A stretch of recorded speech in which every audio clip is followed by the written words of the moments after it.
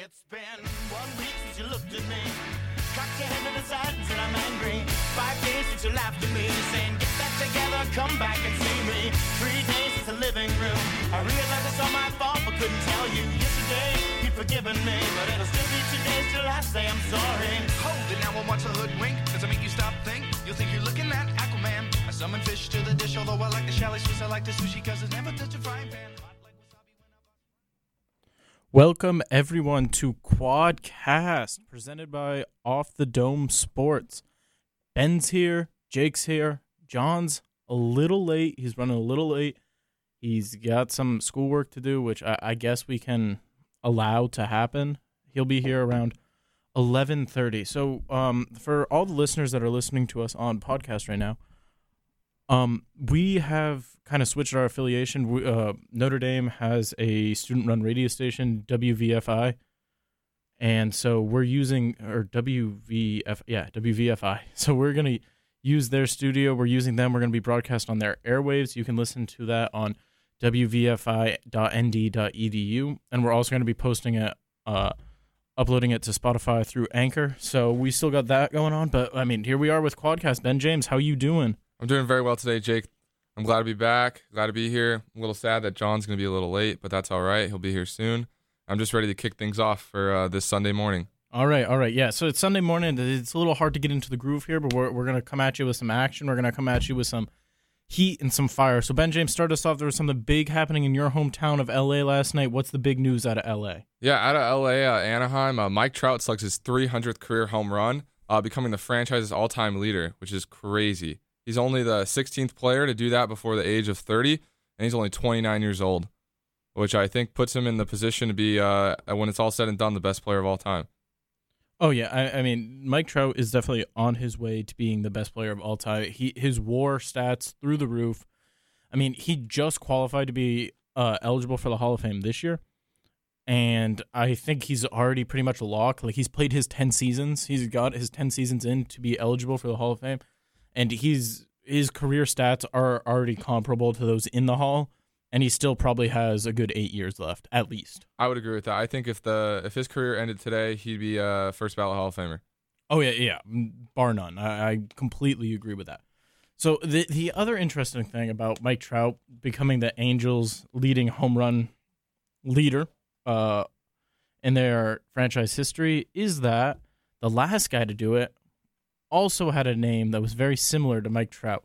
Ben James, you want to explain a little bit further who their previous franchise leader in home runs was? Yeah, their previous franchise leader in home runs, as Jake alluded to, had a similar last name. His name was Tim Salmon. Great Angels player. He currently does the home broadcasts. He's always out there at the field. He's actually a really good person. He talks to the fans a lot. But he ended at 299 home runs, which was one short of 300. Mike Trout surpassed him last night. So just kind of ironic. Jake made the joke the other day. Maybe the next guy up at the Angels would be Jim Bass. Yeah, if any of you are listening back home, you got a friend, a little kid down the road, little Jimmy down the road, his name's Jim Bass. Well, he's going to be the next Angels slugger. I can guarantee it. So that's just big news out of Anaheim. It's hard not to root for Mike Trout. It's hard not to root for the Angels. They're a first-rate organization.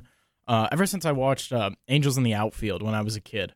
Love that movie. It's kind of made me lean favorably toward the Angels. So they got some great guys on the team. Albert Pujols, Mike Trout, Anthony Rendon, even Shohei Ohtani. They're easy to root for. So I'm happy to see that Mike Trout is finally the franchise leader in home runs. All right, so we're going to move on. There's a big week coming up this week in the sports world. For months and months and months, we didn't know if we were going to get football back. And putting aside the question of whether or not football should be coming back, it is coming back. The NFL starts this week. Ben James and I had our fantasy draft Friday night. Huge success for me. I'm projected to finish second in the league, which you already know is first. And on Thursday is the NFL kickoff. Chiefs, Texans. Should be a great game. And it's nice to know football's coming back. On the college football side of things, here at Notre Dame, we joined the ACC for 1 year. We were kind enough to share our revenue and our giant fan base with them. Otherwise, they would have struggled in a season where you have to stick to your conference and the ACC has no talent. So No talent. What about Clemson? Besides Clemson, obviously. All right, I'll give you that. I mean, is there any intriguing matchup you're excited for in the ACC besides Notre Dame and Clemson this year? I think North Carolina, down there in Chapel Hill, UNC's got a good young team. They got a good team, but I think with UNC, they got a couple years to go because they just got a new coach down there. It's not even the coach. I think my thing is that everyone's really hyped about USC this year because of Sam Howell, their quarterback. He's got NFL aspirations. People really like him. Scouts really like him. And so guys are kind of getting fed into the panic. But it's like, listen, it's fun when a guy's going to be an NFL caliber quarterback, but if he doesn't have a, tier 1 team around him, which I don't really think UNC has, it's just, it's just not as entertaining. It'll be a close game, but there's never going to be a point in that game where I'm going to be like, oh, Clemson might lose to UNC. Just that's how it is. So Notre Dame joining the ACC really adds some fire, really some competition. I would agree with that. To a conference that desperately needs it. I mean, if you look back last year at the ACC championship game, and if we, fingers crossed, make it to the ACC championship game this year, I think that if the season goes as planned and Notre Dame and Clemson are playing in the ACC championship game, the amount of viewers for that game is going to be way higher than the ACC championship game from last year, which was Clemson and Virginia, and it was kind of a blowout. Oh, I could totally agree with that. I think if you look back to the Cotton Bowl a couple of years ago and Notre Dame and Clemson was in that game, I think that game had one of the highest total viewerships of the year. That was a very exciting game, even though Notre Dame got blown out. But I think if you look at the ACC championship for this year, it could parallel that. Yeah, and I think a lot of times when the conversation goes to Notre Dame joining the ACC, it always seems to center around the fact that the ACC is kind of lending Notre Dame a hand. They're helping Notre Dame. Notre Dame needs to join a conference. I don't like that storyline, and here's why. Notre Dame, their fan base significantly helps the ACC more than the ACC affiliation helps Notre Dame. Oh, for sure. If you look last year at some of the best viewerships the ACC network got and some of the best attendance ACC teams got, I go back to the Duke game last year where Notre Dame traveled to Duke, played them away. That was Duke's highest attended game of the season. And I don't have the stats to prove this, but I watched it on ACC Network. I watched the broadcast. You could hear the Notre Dame fans. You could see the Notre Dame fans way more than you could see the Duke fans. And sure, that's probably not great for Duke. No one likes having their home games turned into away games. However, that's their highest attendance. Their ticket sales were great that game. The ACC benefits from Notre Dame being in their conference. More people buy the ACC network. My mom would not buy the ACC network if Notre Dame wasn't going to be playing a lot of their football games on the ACC network this year. She's going to purchase it so she can watch Notre Dame football. My mom wouldn't purchase that in a normal year. She'd just watch all the Notre Dame games as it is, and you know what? She'd miss the one or two that's on the ACC network. Now she's going to purchase the ACC network this year. That's huge. I could agree with that. And going back to what Jake said, they are sold out for that game, Notre Dame against Duke. They had 100% capacity, and I don't know how many times you could say that about Duke football, maybe about basketball. But, yeah, I think Notre Dame brings a lot. The fans travel well. I think that's something they're going to miss this year, but I think, like you said, people are going to tune in to watch the ACC, to watch Notre Dame. I don't know if they're tuning in to watch Duke. So no, yeah, and I think that's what it comes down to is that the ACC is more. I think the ACC is more benefited from Notre Dame joining them than Notre Dame is benefited by joining the ACC. COVID aside, yes, I would agree with that. Obviously Notre Dame needs a conference this year because of COVID. Yes, but in a normal season, if this happened in a normal season, the winner, the person who's getting the most from this is the ACC, and even more. That's why this year they're able to lend this hand. All these people are saying, oh, the ACC is just getting played by Notre Dame. They're not really getting played. The ACC is getting a lot out of this. Yes, they're getting a lot of revenue. If they can convince Notre Dame to join their conference, which I don't think they're going to, and I don't think Notre Dame should, but that's a different conversation.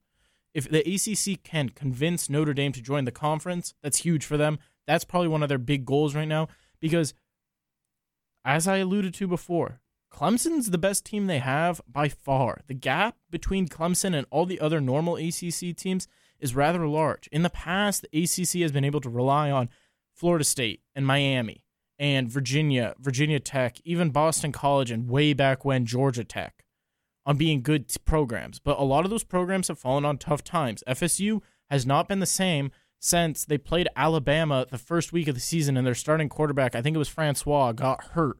Like, tore his ACL, broke his leg, something like that. I forget what it was. Really bad injury that game. They have not been the same since.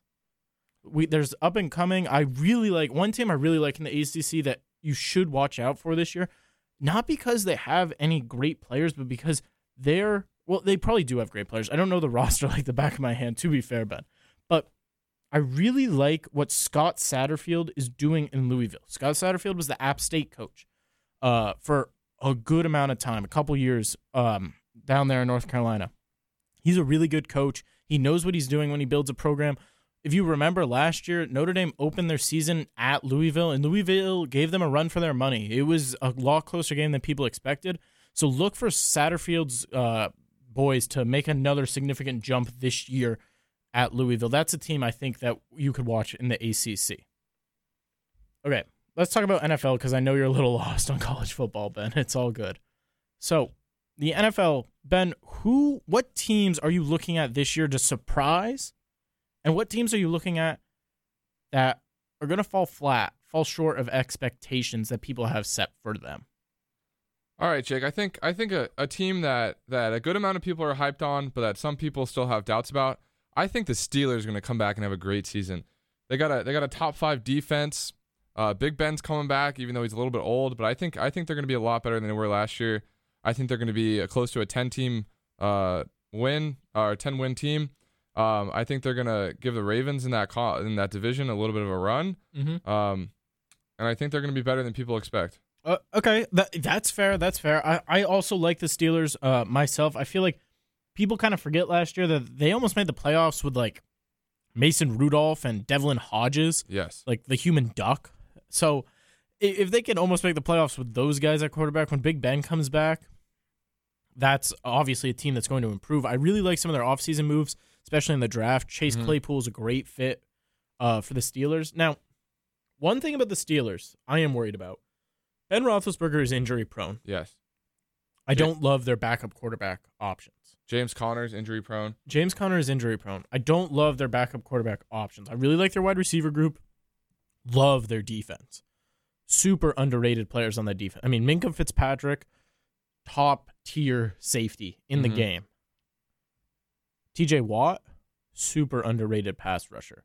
Cam Hayward, very underrated interior defensive line. They got a bunch of guys. They got a bunch of players on that defense that people just forget about, which is crazy to me, especially because they're the Steelers. They got one of the biggest fan bases in the NFL. The people should be just pounding the table saying how good they are. I want to hear more about the Steelers. But again, I come back. Big Ben's injury prone. He's old.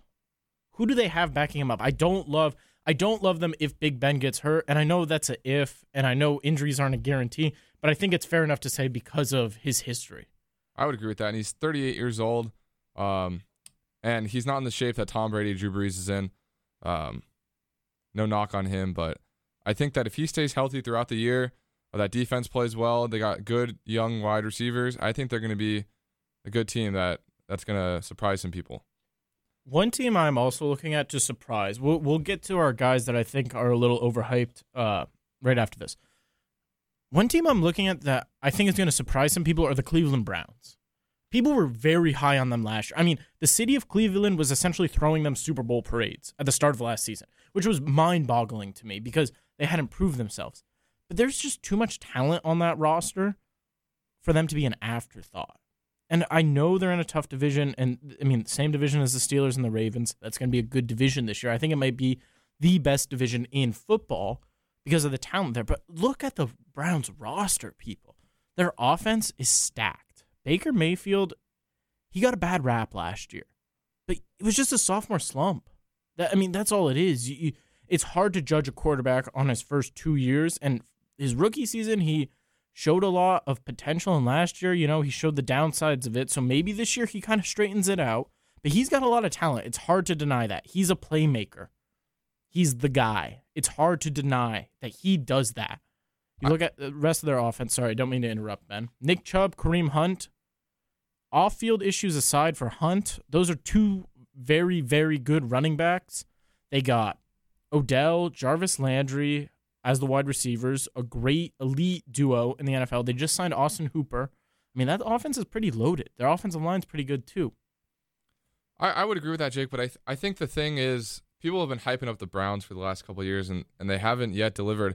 And I think, like you said, in that division, it's going to be really tough. And I was going to say the Browns are going to be a letdown team this year. So I think you and I disagree on that point. But I think if Baker Mayfield has another down year, do you think that the Browns are going to stick with him as a quarterback, or do you think they're going to look towards the future? Listen, with his rookie season, you have to ride him through at least the rookie contract, right? He was a number 1 overall pick, rookie of the year candidate his rookie year. You got to ride him through. You have to see what it's not like he's playing terrible. It's just that he regressed last year, which every quarterback besides Pat Mahomes does in their second season as the starter. So I think if you're the Browns and you're looking at Baker Mayfield, if he struggles again this year, you know what? You give him a year. You give him to the end of his rookie contract, kind of like what the Bucs did with Jameis Winston down at Tampa. Mm-hmm. And, you make your decision from there. I'm sure they have contingency plans. Every NFL team does. But I think it'd be foolish to give up on Baker Mayfield this early. I would agree with that. I think Baker Mayfield's a fan favorite over there, and I think he's a good image for the Browns. I think he's got a lot of positive attraction towards him. He's a flashy player. Yeah. He sells jerseys. Yes. He's kind of like, you know what? He gives the Browns an identity, right? Yes. Love him or hate him. Support how he plays the game or can't stand how arrogant he is. He characterizes the Browns over there. The Browns kind of have that bad boy vibe to them because of him. And I don't think that's necessarily a bad thing, but it's something the Browns need because now their organization is associated with that rather than associated with their fans wearing paper bags over their heads. That's a step in the right direction. It is for the definitely a step in the right direction. I think bringing in a young coach is what they're hoping to do this year with Kevin Stefanski. I just hope that he can rally the troops down there and get a good team because the coaching staff for the last couple of years have been shaky and they've changed the coach I don't know how many times in the past couple of years. And I think everyone roots for the Browns a little bit. Roots for some historically bad teams. Well, everyone except Colin Cowherd, of course. Well, yes. But, yeah, I agree with you. It's hard. The Browns, interesting. I think they're kind of divisive. But you're right. The coaching staff is going to be big this year. Stefanski's really got to right the ship. But again, if you're the Browns management, you have to be thinking you're moving in the right direction. Yes, I would agree with that, especially with the roster you created around Baker Mayfield. You got a stud running back, Nick Chubb. You got a great backup in Kareem Hunt, and you have some really good wide receivers. And you extended Myles Garrett on defense. You shored up that piece. Again, good moves, solid team building going on over there in Cleveland. Now, Ben, I want to talk about a team that I think is going to fall short of expectations this year, that I think people are kind of high on, that I'm not too high on. And if you at all follow Analytics Twitter, you're listening out there on the podcast, I think you kind of know where I'm going with this, but the Green Bay Packers are not as good as everyone says they are. I would totally agree with that, Jake. I was actually looking towards that team when you asked me who's going to be some of my letdowns this year. I think the Packers are up there. I don't think Aaron Rodgers is the quarterback he used to be. I still think he's probably a top 5 quarterback in the league. No. I'll do you one farther. He hasn't been the quarterback he used to be for many years now. You know what he does? Aaron Rodgers is very good at one thing, and it's not throwing interceptions. Yes. He doesn't throw interceptions. But you know what that's led him to do? As you grow older as a quarterback, you lose some of the touch, right? You saw it with Eli, see it with Brett Favre, guys who play like Aaron Rodgers, gunslingers. They get a little wild, throw more interceptions, but they still take the chances. Aaron Rodgers doesn't take the chances anymore. Yes. And if you follow Ben Baldwin at all on Twitter, he will just go through, look at his stuff. Aaron Rodgers is criminally overrated. It's not even funny. I mean, last year, he had a great defense, a defense that kind of came out of nowhere, and he couldn't move the ball down the field in the playoffs. Mm-hmm. I mean, it's not like he doesn't have talent around him. It's just that he's not the guy that he used to be. Yeah, I would agree with that. And I think the management has kind of seen that. They didn't draft another wide receiver around him. They gave him a second-round running back, which I'll give them that. But they drafted Jordan Love in the first round, which left everyone questioning the situation down there. And they didn't give him weapons around. All he has is Aaron Jones, Devontae Adams, and he doesn't really have anyone else to throw to. Listen, honestly, I kind of disagree with you. I think some of it falls on management as well. I don't think it's management seeing the writing on the wall. Maybe they do. I don't think the management's done a good job. I feel like when you got a quarterback like Aaron Rodgers and you see that he's kind of falling off, you have to get weapons around. Yes. So I think there's blame to be placed everywhere. Aaron Rodgers is not the guy he used to be. And whether or not management acknowledges that and is choosing not to do anything about it or is blindly ignorant and they don't see that, both things are wrong. Like, A.J. Dillon in the second round, by far the worst pick of the draft last year. I mean, he wasn't on a lot of big boards. Pro Football Focus didn't even have him ranked as a prospect. That's not the kind of running back the NFL's looking for. Did you ever watch A.J. Dillon last year at Boston College? He came and played here. Huge guy. I want to say, if you don't mind looking up his measurables, I will right now. I think he's around 6'1", 230, 6'1", 240. He's a bruiser. Kind of reminds me of Brandon Jacobs, but not as athletic. He's 6 foot, 247 pounds. Okay, so a little shorter, a little bigger than I thought he was. He's a beast. He plows through people. That's not the running back. I mean, we've seen that. Eddie Lacy. I don't want to compare him to Eddie Lacy in his work ethic. That's not what I'm trying to do. I'm talking about body size. That running back doesn't really work in the NFL anymore. He's not a great pass catcher. And also, like, what are you doing? You have Aaron Jones. Why are you drafting a running back in the second round? There's so many holes you could fill on that team. You know, lost some pass rushers to free agency. Shore up the defensive line. Hey, Aaron Rodgers has been saying, give me a wide receiver for the past 3 years. There was plenty of wide receivers on the board. Denzel Mims was still there. I was just looking at that. Who was left on the board? I think they might have taken him before Chase Claypool. For sure before Chase Claypool. He went in the third round. So no, Chase Claypool was a second round pick. He was mid-40s. I don't know what A.J. Dillon was. If you could pull up the draft. Okay, Claypool was the 49th pick, and they picked Dillon. They picked Dillon at 30, so Claypool was off the off the board. That's just egregious. A.J. Dillon that early boggles my mind. It's just a bad pick. Nothing against the player at all. It's just, that's not what you're looking for as the Packers. I mean, that's why. That's why. The Packers are criminally overrated because they have no idea what they're doing. They're lost in the past, or they're too focused about the future, or they're stuck in between. They have no game plan. It's almost like they don't want to win this year. That's a good division. Mm-hmm. And Aaron Rodgers isn't the guy he used to be, and I think you'll see it this year. I mean, people have been saying it for a long time, and people on ESPN, these analysts, they vehemently deny he's not the guy he used to be. Look at the stats. Look at how it plays out. Look at how he has been playing. Aaron Rodgers is no longer elite. It happens to everyone. You just have to recognize when it happens. That's the problem in Green Bay. I don't like Green Bay because of that this year. I would agree with that. So who are you looking at for another disappointing team this year in the league? Another team that I think people are a little too high on are the Ravens. I would agree with that too. Now, that's why I said the Steelers in that division. I could agree with that. Let me be 100% clear here. I do not mean that the Ravens are going to miss the playoffs. Nor do I mean that they're not a Super Bowl contender. I just mean that I've seen people say they're going to go 16-0 this year. Listen, people.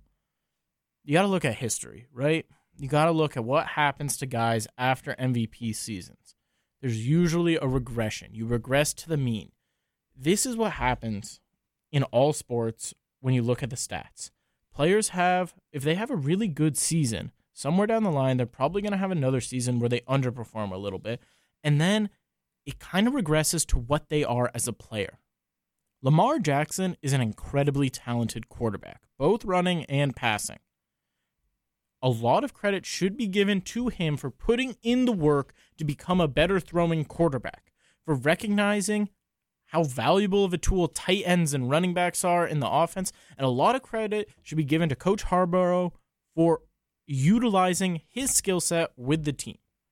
A lot of credit for that. If you think that Lamar Jackson's historic season last year is an indication of every season he's going to have in the future, you are wrong. Teams have a year of film on him. Every team in that division, their number one priority when playing the Ravens is going to be limit the impact he has. That doesn't mean he's not going to have an impact this year. Doesn't mean he's not going to be a great elite player this year. He will be. I would agree with that, Jake. And I looking back at the record from last year, 14-2 is a really hard thing to do in the NFL these days.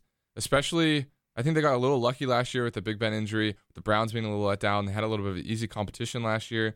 I think this year with the revamped division, I think that they're going to be around a 10-team or a 10-win team. I think they're going to be competing with the Steelers for first place. I still think they're going to make the playoffs, but I don't think they're going to be that explosive team that they were last year going 14-2, and I think they might lose in the first and second round like they did last year. Yeah, and you know what? The one thing about the Ravens is that a lot people love to hype up teams that were really good the year before, and there's always that regression. And like you mentioned, that 14-2 is tough to compete with, especially with the division like we've been talking about. And so all I'm saying to those listening to Quadcast out there, pump the brakes on the Ravens a little bit. They're a really good team. They got one of the best rosters in the NFL. However, they are not as good as people are saying they are. And I don't want this to turn into like a soundbite or something like that, but I think you understand me at least, Ben. I would, yeah, I understand you. Is that the Ravens, people are putting them, like really high, saying they're one of the best teams, one of the best rosters ever assembled. Again, 16-0, I saw someone say they would go. That's an overshoot. I don't think they're there. I think they're a 12-4, 13-3 Super Bowl contender. I don't think they're as high as people are making them to be. I don't think they're the best team in the AFC. I think the Chiefs are the best team in the AFC, and I don't think they'd even be the best team in the NFC. I still think that the 49ers would challenge them for that spot. Okay, John has arrived at the door. He has forgotten the code. He has no idea how to get in. We're going to go give you a quick break. You can listen to this wonderful song that is queued up on the WVFI dash, and yeah. We'll be back in 3 minutes.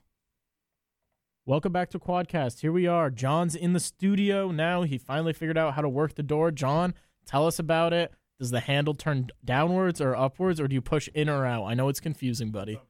Well, the real problem was that it was locked from the inside. So Ben and Jake wouldn't come open the door for me.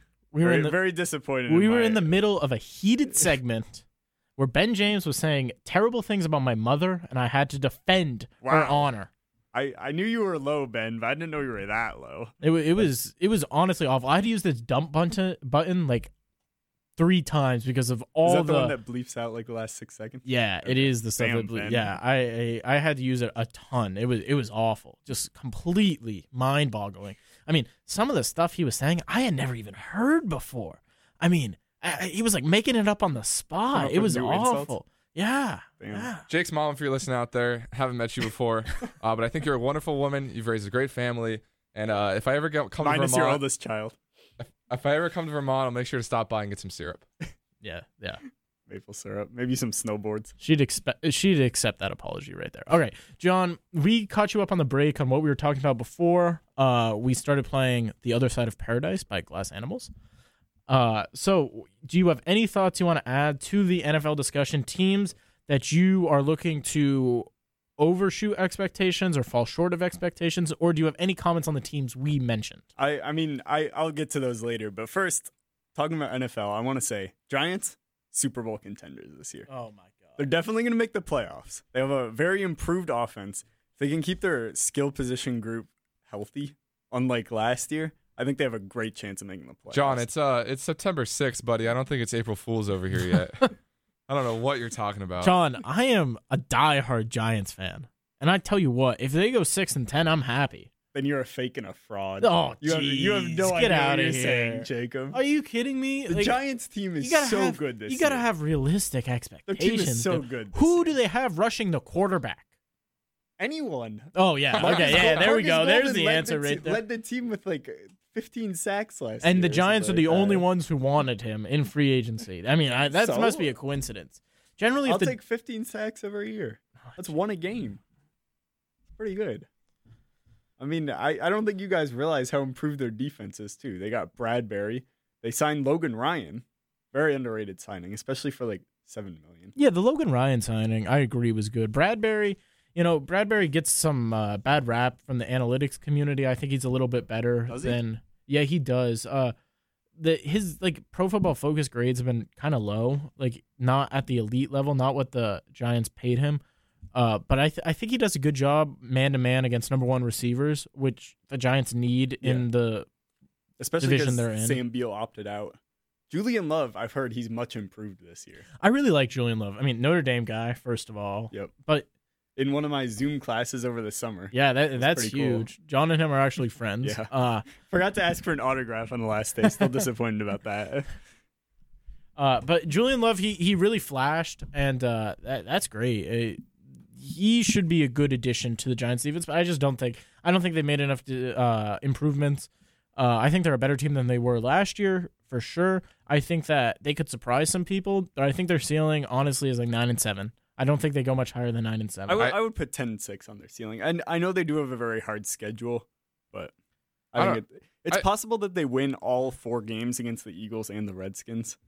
The football team. Sorry. John. Don't make me dumb. The Washington football team. I think you guys are speaking with a little bias. I put the ceiling around 6 wins.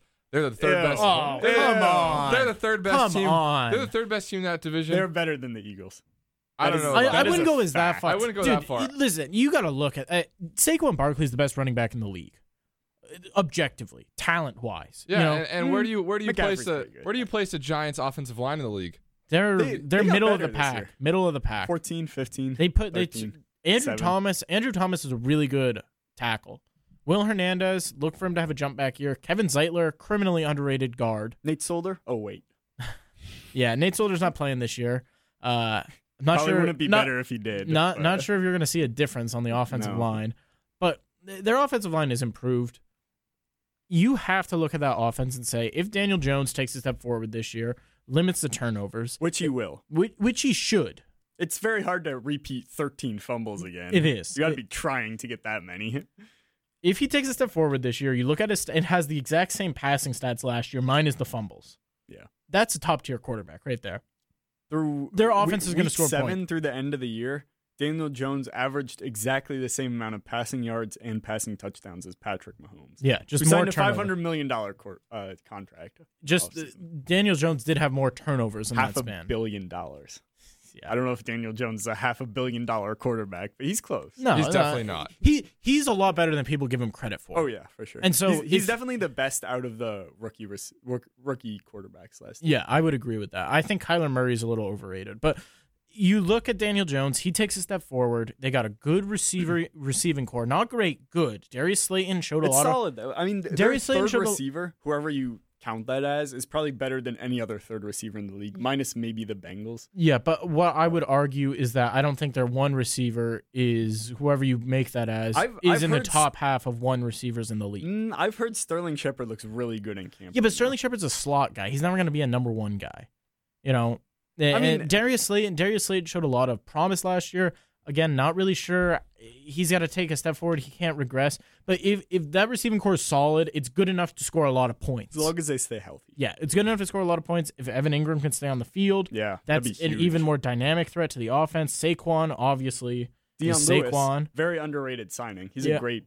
I mean, I would like to see Saquon and Lewis in 2 back sets. Yeah, and like get them both out of the backfield. Oh man. Yeah, third and short, deadly. Third and long, even. Yeah. That'd be nice. We could run some HB Shark wheel. I would also those love two. to see Saquon split out wide more often because almost every time he did that last year, he had a linebacker matched up on him, and I'd take that matchup any day. Yeah, I agree. I just, again, what it comes down for me is I disagree with you, Ben. 6 wins is too low for their ceiling because their offense has the potential to be very dynamic. I would put 6 wins as their floor, honestly. I wouldn't. Their floor is like 2 wins. No. And they play their defense. They play the football team twice. I mean, come on. You don't think they're going to win one more game? I've watched Giants football for so many years, John, and I'll tell you what, they find ways to lose games that you don't think they'll lose. I would agree with that. And their defense is not as good as you say they are. Okay. I would also agree with that. If I had to guess, they're going to fall somewhere within the 4 to 8 win range, probably on the higher end. You have no confidence in your team, Jake. I have confidence in them. I mean, I hope they win the Super Bowl, but I just... There's a difference between confidence and reality, John. John, as a fan, they're the best team in the NFL. As an analyst, come on now. Come on now. And speaking back to what we were talking about before with some of these better teams this year, I think the Cowboys, even though Giants fans not going to like that, I think the Cowboys. Okay, we're muting Ben James for that slander. Let's move on to the Cowboys are pretty good. Let's move on to the NBA. Turn Ben back on. John, are the Bucks going to get swept this season? I don't think they're going to get swept. I see Giannis. Giannis is questionable for tonight, though. That's a big question. Is he mark in the questionable season, as in like right ankle contusion or something like that? Yeah, but like he's going to play. We know he's going to play. So he's not really questionable. Yeah. He's probable. However, he didn't look like himself last game. No, he didn't. Which was bad, especially because he hasn't looked like himself pretty much the entire playoffs, minus maybe a couple flashes in the Orlando series. The Heat have done a really, really good job of locking him down, and he doesn't have the shooters to kick it out to for open threes. At least this series, they haven't been shooting open threes well, and he also isn't a great passer. If we're being totally honest. Okay, so the supporting cast has been a huge topic of discussion. Someone, I think it was Richard Jefferson, said that Giannis is a Pippen. He's waiting for his Jordan. Yep. What do you guys think of that? I mean, I honestly don't like the comparison. Giannis is... You prefer the Giannis-Ben Simmons comparison? Yes, as I tweeted out. Yeah, Ben Simmons is a Giannis light. That is a fact. You can't deny that. He's a Giannis light, as in he plays in the NBA and is worse than Giannis. He is a Giannis light the same way that like Seth Curry is a Giannis light, he's so in the false. NBA. Ben Simmons, I know he played point guard for pretty much his entire time. He's still a point guard. He's still. They played him at power forward a little bit in the playoffs, but that didn't work well next to Embiid. Ben Simmons would do best in a Giannis-like role. They're both very similar players. They're elite in transition, but once you get into that half-court offense, Giannis he's able to drive by some guys, get his spin move, throw it down over Julius Randle from 4 feet from the basket. But like, he's a solid player in the half-court offense. But if you're just counting half-court offense, he's definitely not a top 5 player in the NBA. He needs to learn how to shoot. He needs to pass a little better. I think it's a mental block for his free throws and probably for his 3-point shooting. Well, his 3-point shooting is better than Ben Simmons. His defense is better than Ben Simmons. Yeah. He's a better player than Ben Simmons. That's why I said Ben Simmons is a Giannis light. And Ben Simmons is not Giannis. We can all agree on that. I just don't get the point of the comparison. I think Giannis is a better half-court offense guy than you give him credit for. He's a top 10 player in the league in half-court offense, but he's not top 5, which would be a Jordan level. Okay, Ben James, do you have any thoughts on this Pippen comparison here? I don't think you should compare him to either because it's a different generation. Yeah, that's essentially what Scottie Pippen said. Scottie Pippen pointed out, Giannis has 2 MVPs by the time he's 25. Pippen didn't do that. I don't even know if Jordan did that. Giannis is like one of the most efficient players in the NBA ever. In transition, yeah. No, overall. Overall, yeah, because his transition stats boost his overall stats. But it's also just. I'd like to see that play. It's just a different game nowadays. It's not the same game that it was back in the 90s. It's totally different. My question was more focused to like whether or not you think that it's Giannis's fault. Like Giannis isn't good enough to get a team through the playoffs. If he's a Pippen, as in he needs another guy that is better for him to win a championship, or if he's like a Jordan, where he needs somebody who's not as good but still a top tier NBA player to bring him to the championship. Do you think he's? I guess here's my question: do you think he's more the Dwayne Wade side of the LeBron Dwayne Wade team up, where he needs a LeBron to come in, or do you think he's more the LeBron side where he's looking for a Dwayne Wade to allow him to surmount the hill, win a championship? I think he's definitely on the LeBron side, on the Jordan side. Because I don't know who you're going to find a better player to go play with him. He's going to have to find supporting roles. One, whatever team he ends up on is probably not going to be able to afford that. 2, he doesn't really need a better player. He needs someone like John said, where he can drive and kick to and has a dependable 3, and who is also good next to him. I don't know if you're going to find a better player to play along with him. You know what I would love to see for Giannis? I would love to see the Bucks trade him to the Mavericks for Kristaps Porzingis. If him and Luka teamed up in Dallas, if Giannis and Luka teamed up in Dallas, I think they would win. But that's the type of player that Giannis needs. He needs somebody who can initiate half-court offense by himself. Right now, the Bucks really don't have that. Chris Middleton is supposed to be their second star. He's not done well in the playoffs. I'm a big Chris Middleton fan just because of his efficiency, but like in the playoffs so far, he hasn't been great. He's shown that he can't step up to the level to help Giannis carry a team to the championship. And I think the Bucks also just need to get some better players around him. But if they were to trade him, putting him in Dallas next to another superstar like Luka, who excels in the half-court offense, would probably be the best situation for him. Now, going back to what you said about Chris Middleton, John, I know you have very strong opinions on the Eric Bledsoe, Malcolm Brogdon divide. They made the wrong decision. Speak on that a little more for our listeners. Okay. Eric Bledsoe cannot shoot wide open threes. He's shooting like 30%, which sounds decent, but when you think about it in the long run, that's 1 point per 100 per possession. That's not enough to win you a championship or win you a game, more or less. But Eric Bledsoe, they kept him in free agency this last summer over Malcolm Brogdon. They made the wrong decision there. Malcolm Brogdon is a knockdown three-point shooter. Malcolm Brogdon can initiate half-court offense. He's a better passer than Eric Bledsoe. Eric Bledsoe probably drives a little better, but Malcolm Brogdon would have been the better fit around the entire Bucks team, especially around Giannis. Yeah, I agree. Giannis needs the supporting cast, I feel. Like he just needs a better. I feel like they just haven't given him enough, or like maybe they've given him enough, but they haven't given him guys that complement him in a good way. You know, they're not perfectly gelled. They don't work together. They've put together a very deep team, but that's part of their problem is that their starting five isn't like amazing. Yeah. It's not like the Clippers or Now, the Mavericks. Speaking of the Clippers and the Bucks, we saw a bunch of teams highly touted lose games in the past couple of days. The Lakers lost to the Rockets. Clippers lost last night to the Nuggets. The Celtics have dropped 2 in a row to the Raptors, and of course we have the Bucks. So I feel like this is too easy of a question because of the Bucks, so I'm going to take the Bucks out of the equation. Of the Celtics, Lakers, and Clippers, which team should be most worried about a second-round exit? Well, first of all, I don't know why you're talking about the Celtics because they're the 3 seed and the Raptors are the 2 seed. I feel like going into the series, people had the Celtics higher than the Raptors. Celtics are more talented.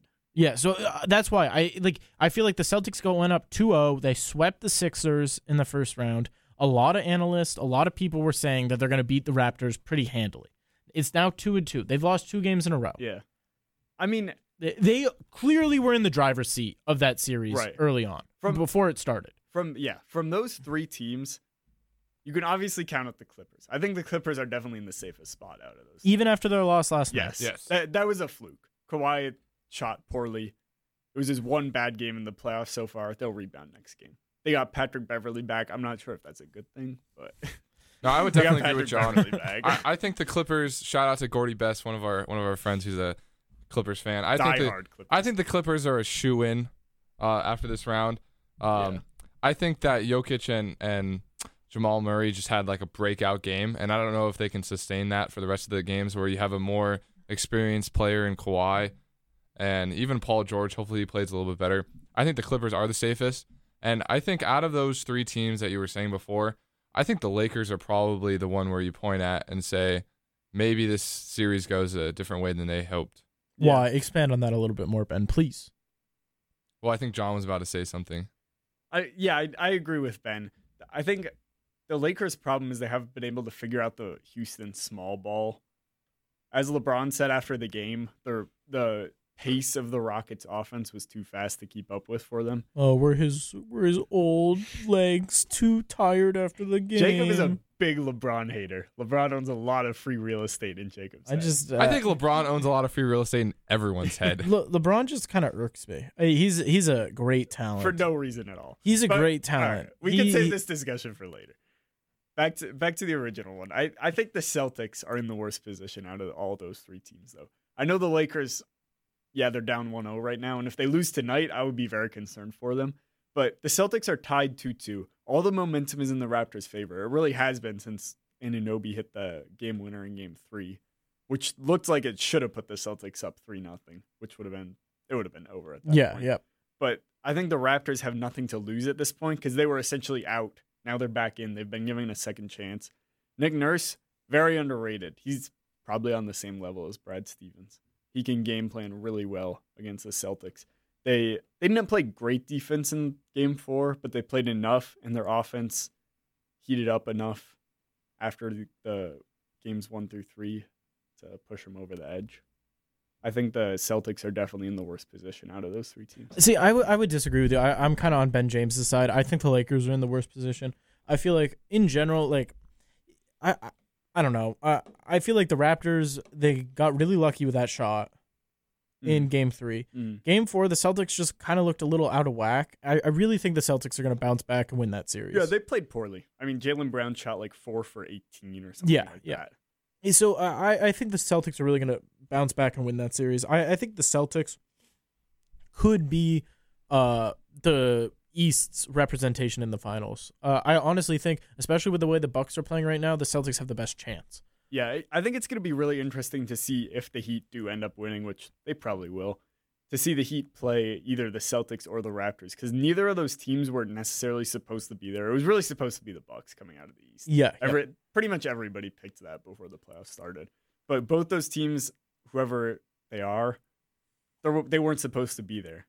Now they're playing for a shot to get to the finals, which is pretty good for either of those teams. Like, I don't know if anybody would have thought the Heat were going to be in the finals at the beginning of the season. No, it'd be nice to see the Heat back in the finals. But and honestly, sorry to interrupt you, Jake, but I thought that the bubble would do this. I thought that the bubble would favor the middling teams, the Rockets, the Nuggets, the Heat, maybe the Celtics. I guess the Celtics were probably heafor favorites. I think the lack of home court advantage is really showing the lack of out. fan support behind them. Yeah.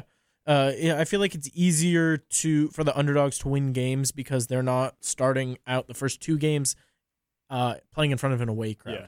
I think you could see that very clearly with the Bucks. Yes. I don't think they would have gone down 3-0 if the first 2 games had been at home. No, I agree. And also the Lakers, if they end up playing the Clippers in the Western Conference Finals, that's a huge blow to the Lakers because they would have had home court for that entire season. Yeah, exactly. Now, going back to the Lakers, though, this is why I think they should be worried.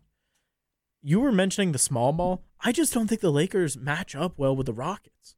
The Rockets have very versatile offense. The Rockets play sneaky good defense. James Harden. They don't play sneaky good defense. They play good defense. But I feel like when people talk about the Rockets, they talk about their offense. Yeah. I'm saying their defense is really good. Their defense has gotten better after they let Clint Capella go. Yes. Which to me is crazy. I mean, especially because in the playoffs, like in the regular season, I'm not sure how well small ball is going to work. I think, what were they, the 4 seed this year? Yeah. Maybe. Yeah. I think that's probably about their ceiling in the regular season. Because it's just hard to sustain over like 82 games. It's hard to be keep the pace up. Yeah, it's hard to keep, and it's hard to keep the pace up. Yeah, but in the playoffs, and I think they'll go out and sign a big center this off season. So what centers are available? You think they get someone like an Al Horford? Maybe not like a Al Horford like 5 years ago. Yeah, who's available this offseason? I'm not sure who's going to be available, but if I were them, I would target Miles Turner. They should have traded for him at the That's deadline, honestly probably a really good fit for them as well. Great rim defender. Yeah. Serviceable corner 3-point shooter. The one thing about the Rockets against the Lakers is I feel like, the Lakers don't run a pacey offense. The Lakers really like being in control of the game. LeBron likes being in control of the game. It's hard to be in control of the game with Russ and James Harden on the other side. Yep. They control the pace. They do. And so if the Rockets can continue to control the pace through the series, I would be worried as a Lakers fan, as a Lakers player, as a Lakers executive. Because, I mean, against the Trailblazers, did they inspire confidence in you at their championship run? When Dame was playing, no. After he was out, yeah. Okay, yeah. So, I mean, after their best player was out, yeah. So, also, can we just give a shout out to PJ Tucker? He defended Anthony Davis on 26 possessions last game. Davis scored 0 points on those 26 possessions. It's pretty impressive. Yeah, that is impressive. I'm not sure that's going to continue. I mean, probably not. We'll probably score at least 1 or 2. Just logistically, I don't think that's going to continue. But you know what? If PJ Tucker can be a thorn in AD's side throughout the whole series, again, that's just another in favor of the Rockets. And it's really not just PJ Tucker. Like Eric Gordon, Robert Covington, those three guys are all like amazing defenders. And Harden has shown some defensive prowess this Russ is playing better defense. Right, yeah, especially Russ has always played good defense. I think the problem used to be he played so much on offense. His usage rates in OKC were like 40-something%. So he just didn't have the energy to play good defense. But now he only has to handle the ball like half the possessions. So he has more energy to use on that end. I have a point that some people are probably talking about. Do you think the playing every other day and starting the season right away instead of waiting, do you think that affects a lot of players? Bad players, yes. Good players, no. I think good players, the superstars that were planning on contending for a championship, were training every day. And another point about that, do you think that also helps, like John's point, the teams that have the momentum, maybe the teams from that won the upset matchup, when usually they might have a week off before the next series would start, they're playing 2 days. They still have that momentum. There's still some aura around them. Do you think that helps that sort of team? I think that was actually evident in the first Lakers-Rockets game. The Lakers came out kind of slow. Obviously, anybody looks slow against Houston, but Houston had just played a Game 7 2 days ago. They were still riding that momentum of Harden's game-winning block. Why are you shaking your head, Jake? Momentum is the dumbest thing in the world. I wholeheartedly disagree. The momentum, like, it is so overblown, the amount that momentum plays in. All right, maybe from day to day, I can get behind that. I think I'm talking about day to day. Bit of a role. Like, listen, obviously, if the Celtics win Game 3, right, and they go up 3-0, like, obviously that series is over just because the obstacle of winning 4 straight games is really tough, right? Like, so in that way, the momentum wins. And so when the Raptors win Game 3, they're inspired a little bit, and that helps them get back in the series. Right. But I don't think, like, on a day-to-day thing where, like, the Rockets won Game 7 and then they're carrying over that momentum into Game 1. Like, I don't think that works. Really? To Ben's point, it was only 2 days later. Yeah, but I think the 2-day rest has more to do with what Ben was saying about, like actually be physically prepared. I don't think the Lakers came out slow because they didn't have momentum. I think the Lakers came out slow because they'd been sitting around Walt Disney World for like 5 days, and the Rockets had to been, going balls to the wall, playing a whole 7-game series. Part of it, though, right? Yeah, I mean, call that momentum. I just call it like still being in the like athletic groove, I guess. But I guess I don't love using the term momentum because I don't think that's how it works. Jacob, but I think that like the Rockets. Sorry, Ben, I don't mean to go ahead. Overrun you. I just think the Rockets were like they were in that athletic groove. They were still fresh. They were warm. They were warmed up. They had played a game 2 days earlier. The Lakers have been sitting around all day, and I mean, what is there to do in Disney World besides lounge, fish? Yeah, exactly. Lounge and enjoy the weather. Like that doesn't get you ready to play a basketball game, right? And Jake, I would disagree with you that momentum doesn't play into it. I don't necessarily agree if it's the actual like momentum. Oh, like they had just played. They're like physically still in it. I think half of the game, well, if you look at it, is all mental. Yeah. I think that momentum plays into the mental game.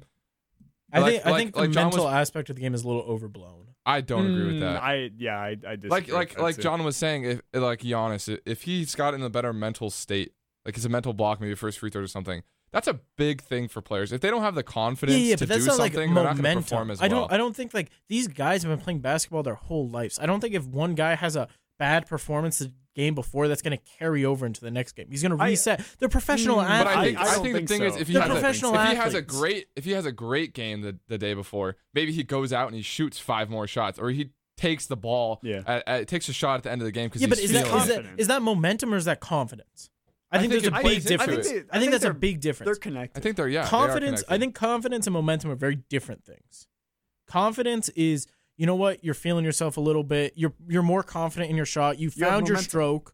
No, that's it's exactly not momentum. What momentum is. Momentum is like, oh, like this team won, so they're gonna win the next game because they're carrying momentum. That's not how they're isolated incidents. But maybe they're confident. They're not completely isolated. They're not independent incidents. They're isolated incidents.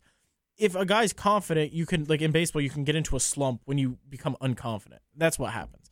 Okay, I don't mean to break this conversation short, but we got 30 seconds left on this show, and that's going to cut out. It is 11:59:36. So everyone, thank you for listening to the first episode of Quadcast. Next week, John will be here the whole time. Yep. And without further ado, John, play us out. know where you sitting at. Like.